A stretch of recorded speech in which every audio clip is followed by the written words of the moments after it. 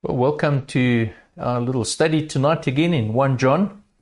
And much has been said and still will be said in the book of 1 John regarding love. And so I did think tonight to start the study with a prayer. A prayer from this book I have by Matthew Henry. It's entitled A Way to Pray. And basically what he's done is he's taken a whole bunch of scripture and on particular themes and turned them into prayers. And just to pray tonight for us and our church as we consider just this book, but just the practical outworking of loving God and loving one another. So won't you bow your heads, pray with me as we come to God. Our Father, give us grace to love you, the Lord our God, with all our heart and soul and mind and strength, which is the first and greatest commandment. Let us set our love on you and delight ourselves always in you. For you have promised that then we shall have the desire of our hearts. Let your love be poured out into our hearts by the Holy Spirit. Let Jesus Christ be precious to us as he is to all that believe. Though we have never seen him, yet let us love him. Though we do not now see him, yet believing, let us rejoice with inexpressible and glory-filled joy. Let Christ's love constrain us to live no longer for ourselves, but for him who died for us and rose again. Help us not to love the world or the things in the world. For if any man love the world, the love of the Father cannot be in him. Let our desires focus on things above, where Christ is seated at the right hand of the Father, and not on earthly things. And we do pray this in the name of Jesus. Amen. So having read that now, I do want to invite you to turn to 1 John and continuing this evening, really a second part of last week's study. Having looked at the first few verses, there really is a continuation. Couldn't do it all in 1 week. And so essentially I'm going to do a little bit of a revision very quickly. And then we're going to extend the study by continuing beyond verse 13. So chapter 4, and we'll read again from verse 7. So 1 John chapter 4, reading from verse 7. Beloved, let us love one another, for love is from God, and whoever loves has been born of God and knows God. Anyone who does not love does not know God, because God is love. In this, the love of God was made manifest among us, that God sent his only Son into the world so that we might live through him. In this is love. Not that we have loved God, but that he loved us and sent his Son to be the propitiation for our sins. Beloved, if God so loved us, we also ought to love one another. No one has ever seen God. If we love one another, God abides in us, and his love is perfected in us. By this we know that we abide in him, and he in us, because he has given us his Spirit. We have seen and testified that the Father has sent his Son to be the Savior of the world. Whoever confesses that Jesus is the Son of God, God abides in him and he in God. So we have come to know and to believe the love that God has for us. God is love, and whoever abides in love abides in God, and God abides in him. By this is love perfected with us, so that we may have confidence for the day of judgment, because as he is, so also are we in this world. There is no fear in love, but perfect love casts out fear. For fear has to do with punishment, and whoever fears has not been perfected in love. We love because he first loved us. If anyone says, I love God, and hates his brother, he is a liar. And he who does not love his brother whom he has seen cannot love God whom he has not seen. And this commandment we have from him: whoever loves God must also love his brother. Lord, it is important and needed that we confess our failings in this regard, not loving as we ought to love, whether it be our love for you or whether it be love for our brothers, always needing to learn, always needing to grow, and Lord, so often being impatient or intolerant. And so just asking tonight as we continue in your word that your word, Lord, would mold us and form us, that your Spirit would convict and lead us. And may the study tonight be of some value, we pray, bringing fruit, Lord, and ultimately enabling people to see that you are God, God in heaven, majestic in your glory and awesome in power. And we pray this in the name of Jesus, our Savior. Amen. Well, there's no doubt that this passage is speaking about God's command that Christians, that is us, we believers, selflessly love one another.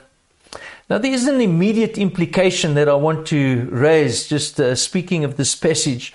The fact that John is writing an entire letter, and it's not just this letter, but elsewhere in the Bible where he's speaking to the issue of believers loving one another. The implication is that there are groups of believers together. And so the command implies that true believers cannot live their lives in isolation of other Christians. So this idea that someone can sit in their lounge and never engage, never be part of a local church, and just have their input, as it were, via the internet, while that may have its places, even tonight, I believe there is some value and it has its place. It can't lead, it must not lead to isolation. It mustn't lead to people just doing their own thing. And so really, right at the beginning of the study, to be saying that each and every believer, everyone that professes to be a believer in the Lord Jesus Christ, needs to be part of a local community of believers. In fact, to put it even more directly, to be part of a local church. You need to know people, I need to know people, we need to be involved in the lives of other people, and they need to be involved in our lives. And so that we can love them, and so that they can love us. Now, we've already established in this book, this letter that John writes, that selfless loving most definitely goes beyond a natural response. That natural response, since you've been good to me, I'm going to be good to you. Kind of a you scratch my back and I'll scratch your back, and so I'll be nice to you and I'll love you and you'll be nice to me and you love me. That is definitely not the quality standard of love that John is speaking about in this passage. We've already seen, we've already established, and we'll see some more tonight, that selfless love includes the unnatural response. It's not natural, it's unnatural. The unnatural response, even though someone has been horrible to me, somebody has hurt me, unkind to me, I will still seek to be kind to that person. So it's not giving to people what they deserve, but in the same way that God gives us what we don't deserve, so we in turn give to others. And the question is, and we did answer this last week, and I'm just going to run through it very quickly. How on earth is it possible? How is it possible to have this unnatural type of love? And there are three reasons we touched on, and we're going to run through them very quickly. Unfortunately, my TV operator or my computer operator has had to leave the room. So we're only going to get the points a little later if she returns or when she returns. But let me give you these three reasons in these next couple of minutes. So Christians do have the capacity to love, even the unlovable. Why? Because of who God is. Love each other. We love each other because of who God is. Verse 8 in our passage says that explicitly, because God is love. Verse 7, love comes from God. And so since God is the source of all love, it stands to reason, verse 7, that everyone who loves has been born of God and knows God. So the very first reason has to do with the fact that we children of God ought to resemble our Father God. There ought to be a family likeness. children resembling their father. Which means, of course, if we go on in the passage in verse 8, whoever does not love does not know God, because God is love. There's no family connection. There's no life, as it were, from the Father.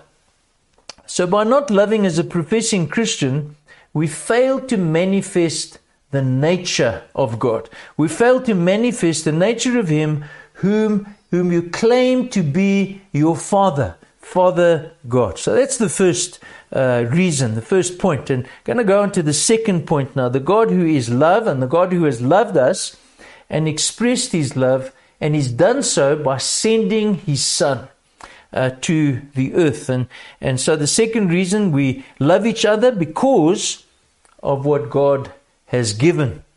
And so the argument follows the logic. Since you got a gift from God, the gift of the Son, it's a gift that you did not deserve. Give to others what they don't deserve. Have a look at verse 10. This is love, not that we loved God, but that He loved us, and He sent His Son as an atoning sacrifice for our sin, or the propitiation for our sins. Now, we do need to pause and again repeat that, naturally speaking, it is true that it's not possible to love like this. But what we cannot ignore is that something ought to have happened in the life of a professing believer. It's not just joining a community because it happens to be the particular dominant culture in your context or in your family. No, something has happened to you to enable you to love in an unnatural way. And verse 9 of our passage, this is how God showed His love among us. He sent His only Son into the world. Notice what He says, that we might live through Him. If God so loved us, we ought also to love one another. Verse 11. In other words, there is the reality of being born again. There's the reality of becoming a new creature in Christ, where God is at work in changing our disposition from being completely self-consumed, where God is placed once again on the throne. Then thirdly, third reason why we can love one another, why we ought to love one another, it is because of what God is doing now. And this is the point I want to elaborate on tonight. We're going to spend a bit of time exploring what the rest of the passage says in this regard. So the point is, God who loves, still loves by continuing to do His work in and through His people in the here and now. God's love is seen by others around in the love that is shown by His children. So verse 12, no one has ever seen God, but if we love one another, God lives in us, and His love is made complete in us.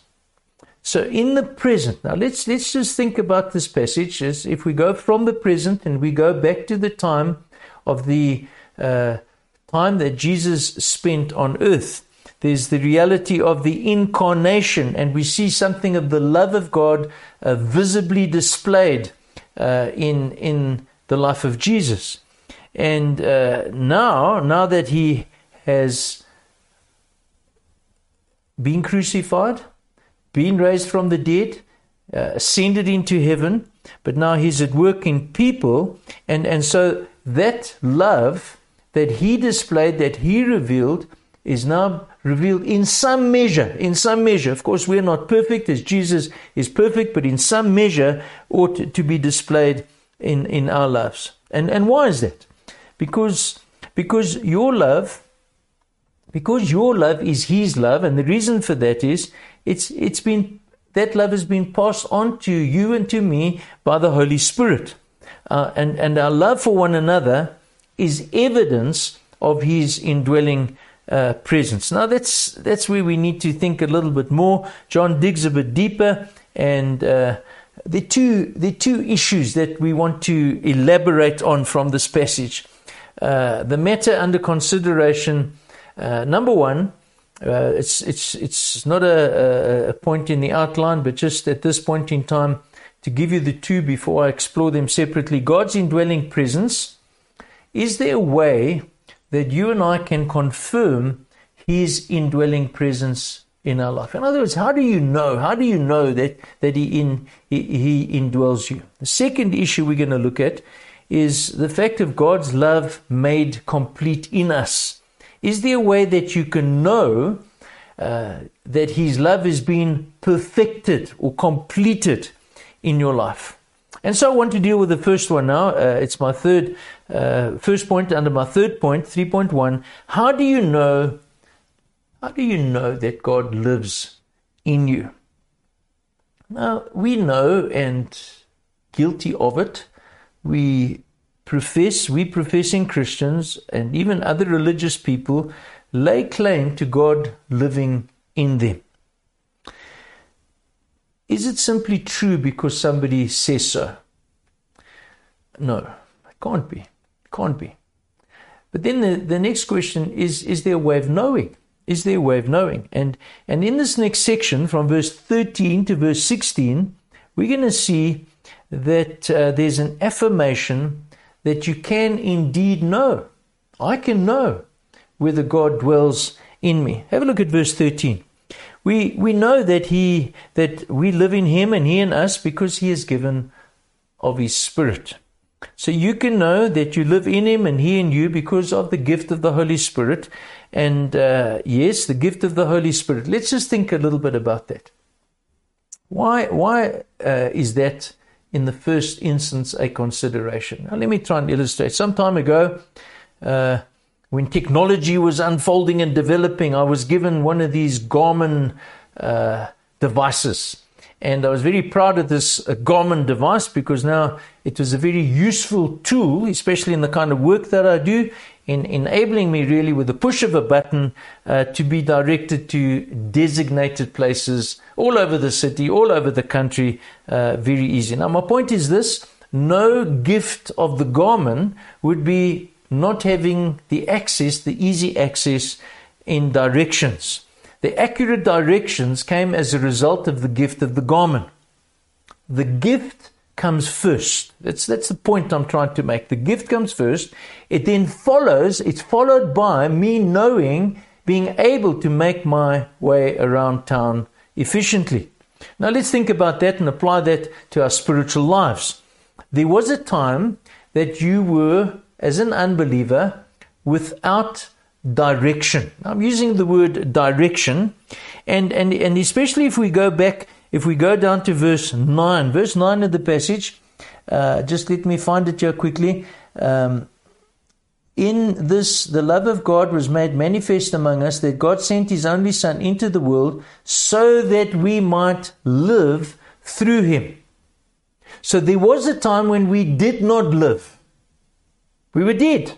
And the Bible tells us the severity of this dead condition. Described elsewhere in the Bible, in Ephesians chapter 2, dead in transgressions and sins. Dead to the love of God. Don't see it, don't feel it, don't experience it. Dead to the truth about Jesus and salvation. But because of the gift of the Holy Spirit, at conversion, the regenerating work of the Spirit, the presence of the Spirit thereafter changes all of that. The Holy Spirit made you live. And in living now, you're no longer dead, but you're alive and you have direction. And so John is able to say here in verse 13, we know that we live in Him and He in us because He has given us His Spirit. So naturally speaking, the person who does not have the work of the Spirit in their lives, they remain blind to the gospel. They remain blind to the love of God. And so they will dig their heels in defending and perpetuating a self-consuming, self-centered and sinful preoccupation in their lives. So apart from God's gift, we would all remain dead and lost. But because of the gift, now remember, this is the reason that we can know the indwelling of God. As a result of God's gift and His presence, things change And now we begin to perceive and to desire not only the truth of God, but God himself. Rebellious wills are moved to turn from sin to the Savior. There's a willingness of repentance, a continual turning from sin to faith in Jesus. Whereas the natural and predictable does not do that. How do you know God lives in you? The question must be, have you received the Holy Spirit? Is the evidence of the life of God in you? Now the passage goes on, and it helps us answer that question, because John now moves on to what I want to call two bits of evidence, two bits of essential evidence that should be obvious, it should be evident in the life of somebody who now lives in Christ. These together, and it is important that we see them together, provide the proof of confirming the presence of God in your life. So what is the first one? I've called it Exhibit 1. And it's the ability to believe. If we go back in our passage, the natural person, the unbeliever, does not believe. He is not willing to confess Jesus Christ. Back in verse 2 and 3. Whereas in verse 15, we're told if anyone acknowledges that Jesus is the Son of God, God lives in him and he in God. Think about the apostles, those unique number of men who witnessed and walked and saw all that Jesus did and taught. They heard his teaching, they witnessed his baptism, they heard the declaration from heaven, from the Father, this is my beloved Son. They watched him at work, they saw when he was betrayed, they witnessed the crucifixion, They looked on when they saw his dead body taken from the cross. They spoke to him after the resurrection. They watched him ascend back into heaven. Now, I'm saying all of that because they believed. And then they went on to testify to others what had been accomplished. Verse 14, we have seen and testified that the Father has sent the Son to be the Savior of the world. And the world there is not geography, it's not the entire population. It's come to save people who are in the world that are lost in sin. As a result of them testifying, other believers then, and still other believers after them, down through the ages, also believe. And so the content of that which tells us what Jesus did and taught, in other words, we would call that doctrine or teaching or biblical content, cannot be minimized, because the ability to believe requires something to believe. And not anything to believe, but that which the apostles saw and testify to. So the urgent need of the world was to be rescued from sin and Satan. And so the Father loved the world. He sent his Son to be the Savior. And so the question, whether you have the Spirit of God living in you, is do you have the ability to believe that the Father sent the Son to be the Savior of the world, and that needs to be personalized, that he sent the Savior to be your Savior, to be your Redeemer. And so can you, with John, in response to the body of gospel truth, affirm that you know and you rely on the love of God for us? So do you have the ability to believe the death, the resurrection, that which surrounds all of that truth about Jesus and the reason for his coming, the accomplishment of redemption that the Spirit of God has applied down through the ages? But there's a second exhibit, and it's the ability to love. Now, we have seen earlier on that from verse 7 to verse 12, the duty of all Christians is to love.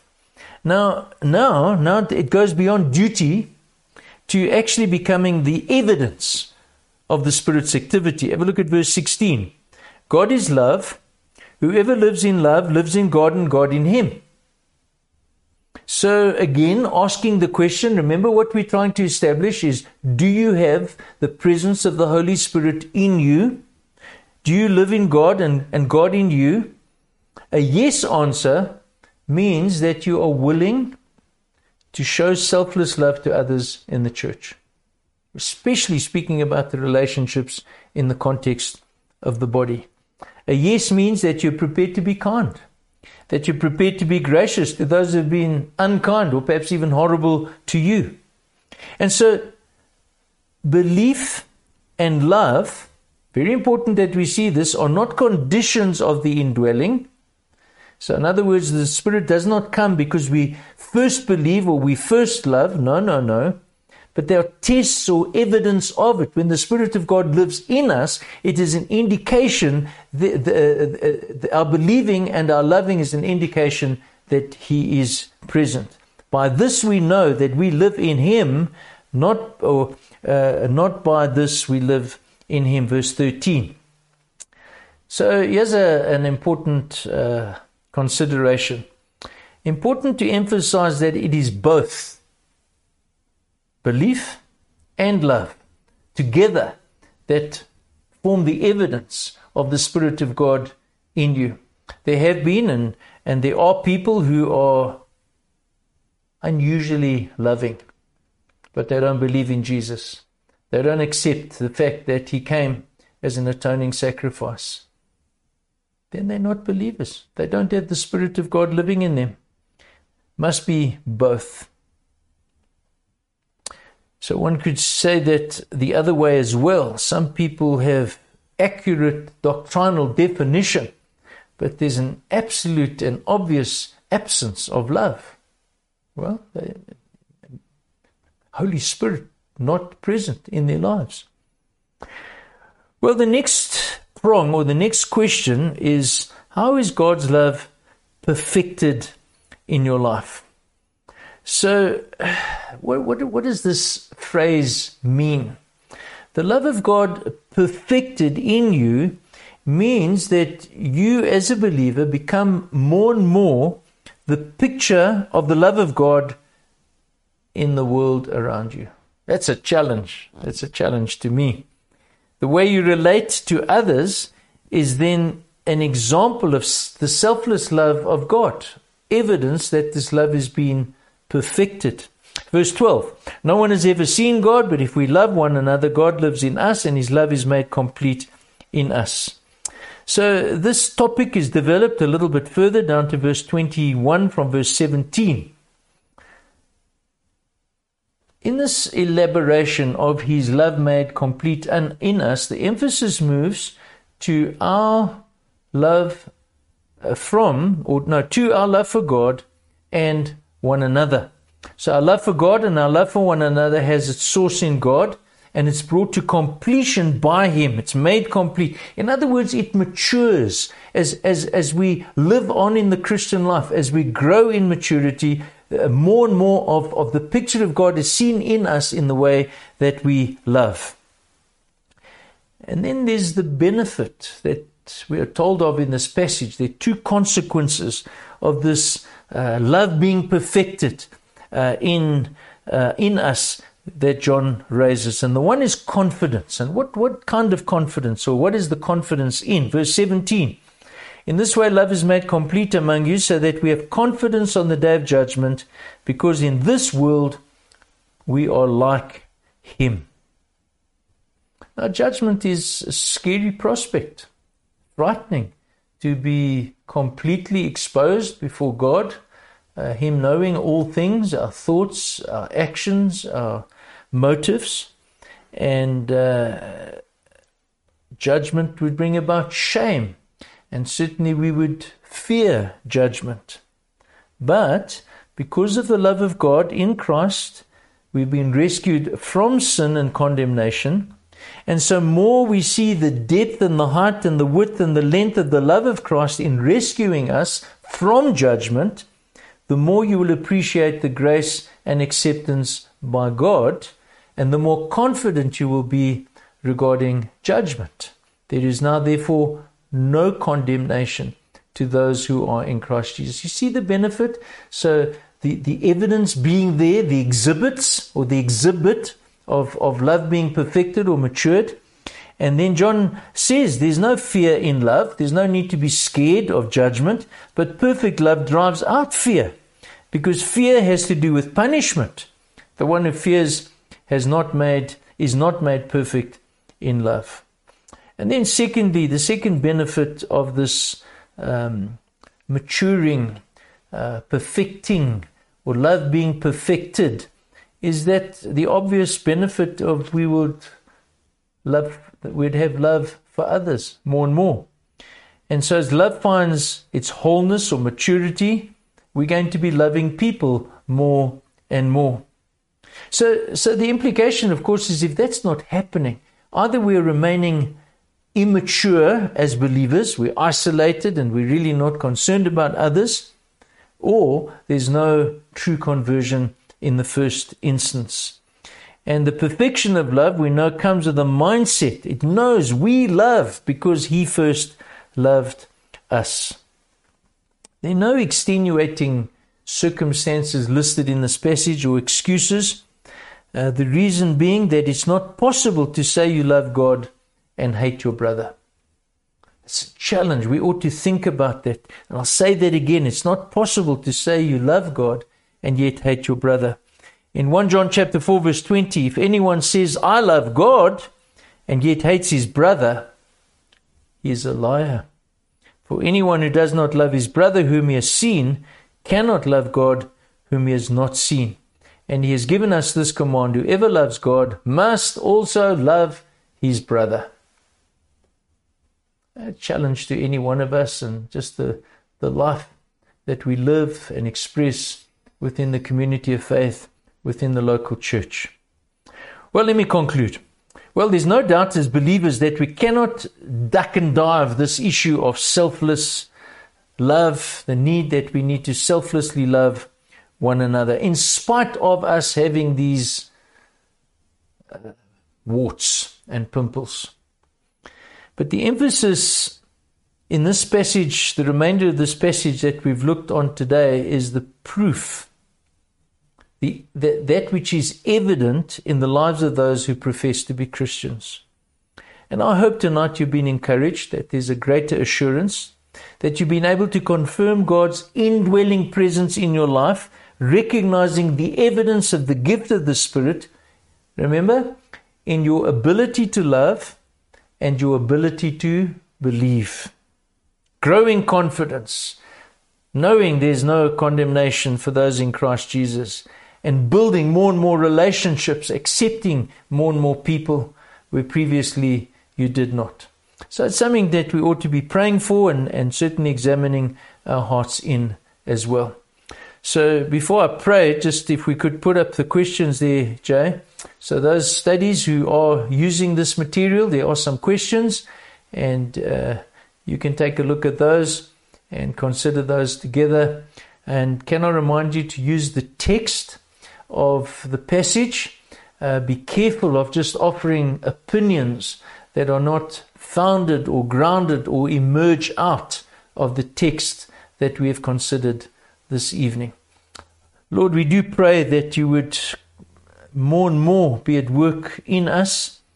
Lord, the presence of your Spirit being evident in growing in conviction and belief in all that you said and did, that which you accomplished in redemption, and even that which you revealed about yourself. And Lord, also the evidence of us loving each other more evidently, we pray.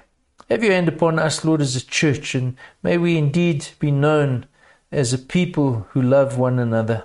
And in this, that people would see that there is a God in heaven, that you are worthy to be glorified. And so we commend ourselves to you. We pray for our church in Jesus' name. Amen. Amen. Thank you for watching this video, and trust you have a blessed week further.